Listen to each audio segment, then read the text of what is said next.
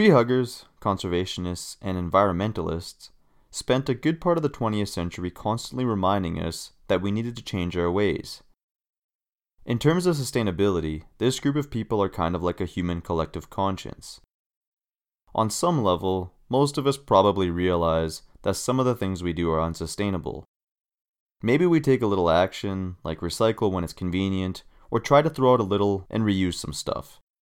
Maybe we buy more energy-efficient appliances. And then there's a smaller group that takes a bit of a firmer stance. They go vegan, they sell their cars, take shorter showers, and basically commit more of a lifestyle change for the cause. We are constantly bombarded these days with talk about the environment. Buildings keep going greener with certifications such as LEED. We have made a massive push towards renewables like wind and solar. We're producing electric cars, and some countries are phasing out gas-powered cars in under a decade. We make citywide commitments to start using less straws and other plastics. We have tougher and tougher emission laws and waste disposal laws. So why don't those tree huggers leave us alone? This sustainability problem is currently in the works of being fixed, right? While all of us here have a deep depressing laugh at the unfortunate truth behind that question, Carlos will cue up the music. Welcome to Viable Underdogs, where we try and teach you some cool stuff and hopefully encourage everyone to become a bit more sustainable. My name is John, the cool as a cucumber Carlos is with me as always. This is episode number 14. Today we're talking about how despite all the changes occurring on the globe in terms of sustainability, we are nowhere near correcting this problem in the timelines we have set for ourselves. Prior to a couple of years ago, I was probably just like you. Yes, you loyal listener, that we are always very grateful for.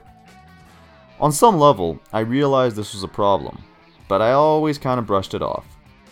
Sooner or later, sustainability is going to be taken care of, right?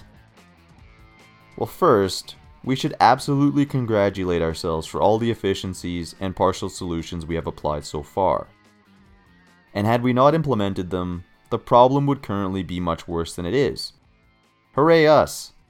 But, to be abundantly clear, we have only managed in slowing down the problem, and not really by that much. However, when you're facing possible extinction, every single day is extremely valuable.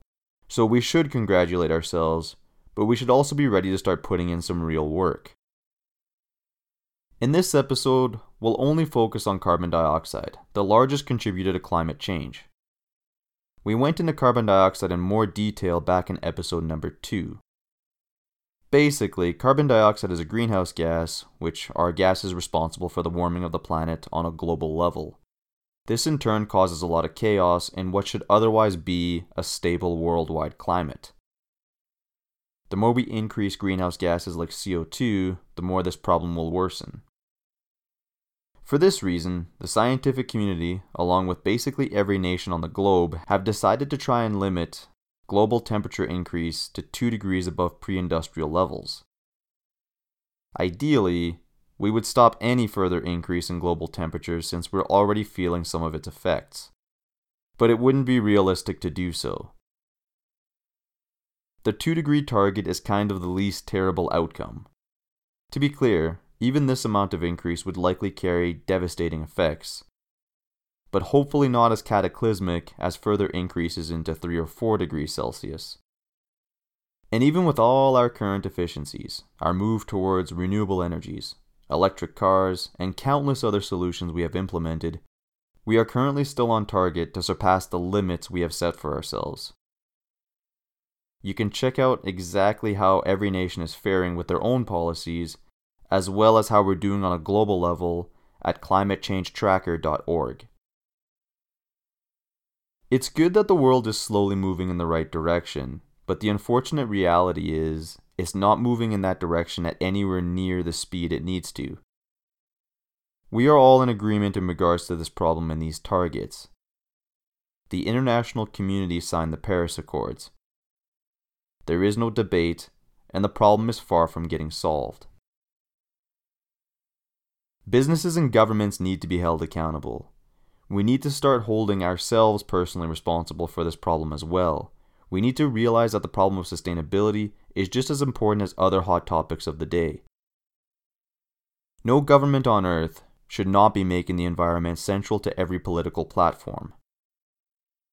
No business should be allowed to increase its profit at the cost of the very things that sustain us, at the cost of our sources of food, at the cost of our drinking water, our land, and the air we breathe.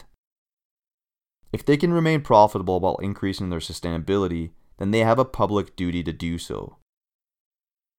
No responsible or ethical business should currently be operating without sustainability playing a role in its strategic plan. And this is why it's so important that you make this part of your everyday conversation, that you forward this podcast. Or don't, but start talking about it. Start thinking about it when you make decisions in who you work for, who you buy from, or in which governments you elect. As a species, we can collectively solve this problem when and only when we all individually make the decision that this needs to get resolved despite some of the sacrifices we're going to have to make. But the longer we put it off, the less likely it will be that the problems won't cause global catastrophes or even outright global extinction. We are slowly coming around. Changes are happening, but we do need a swift kick on the old behind to get us moving at a more realistic speed. Well, maybe several kicks. Cheers.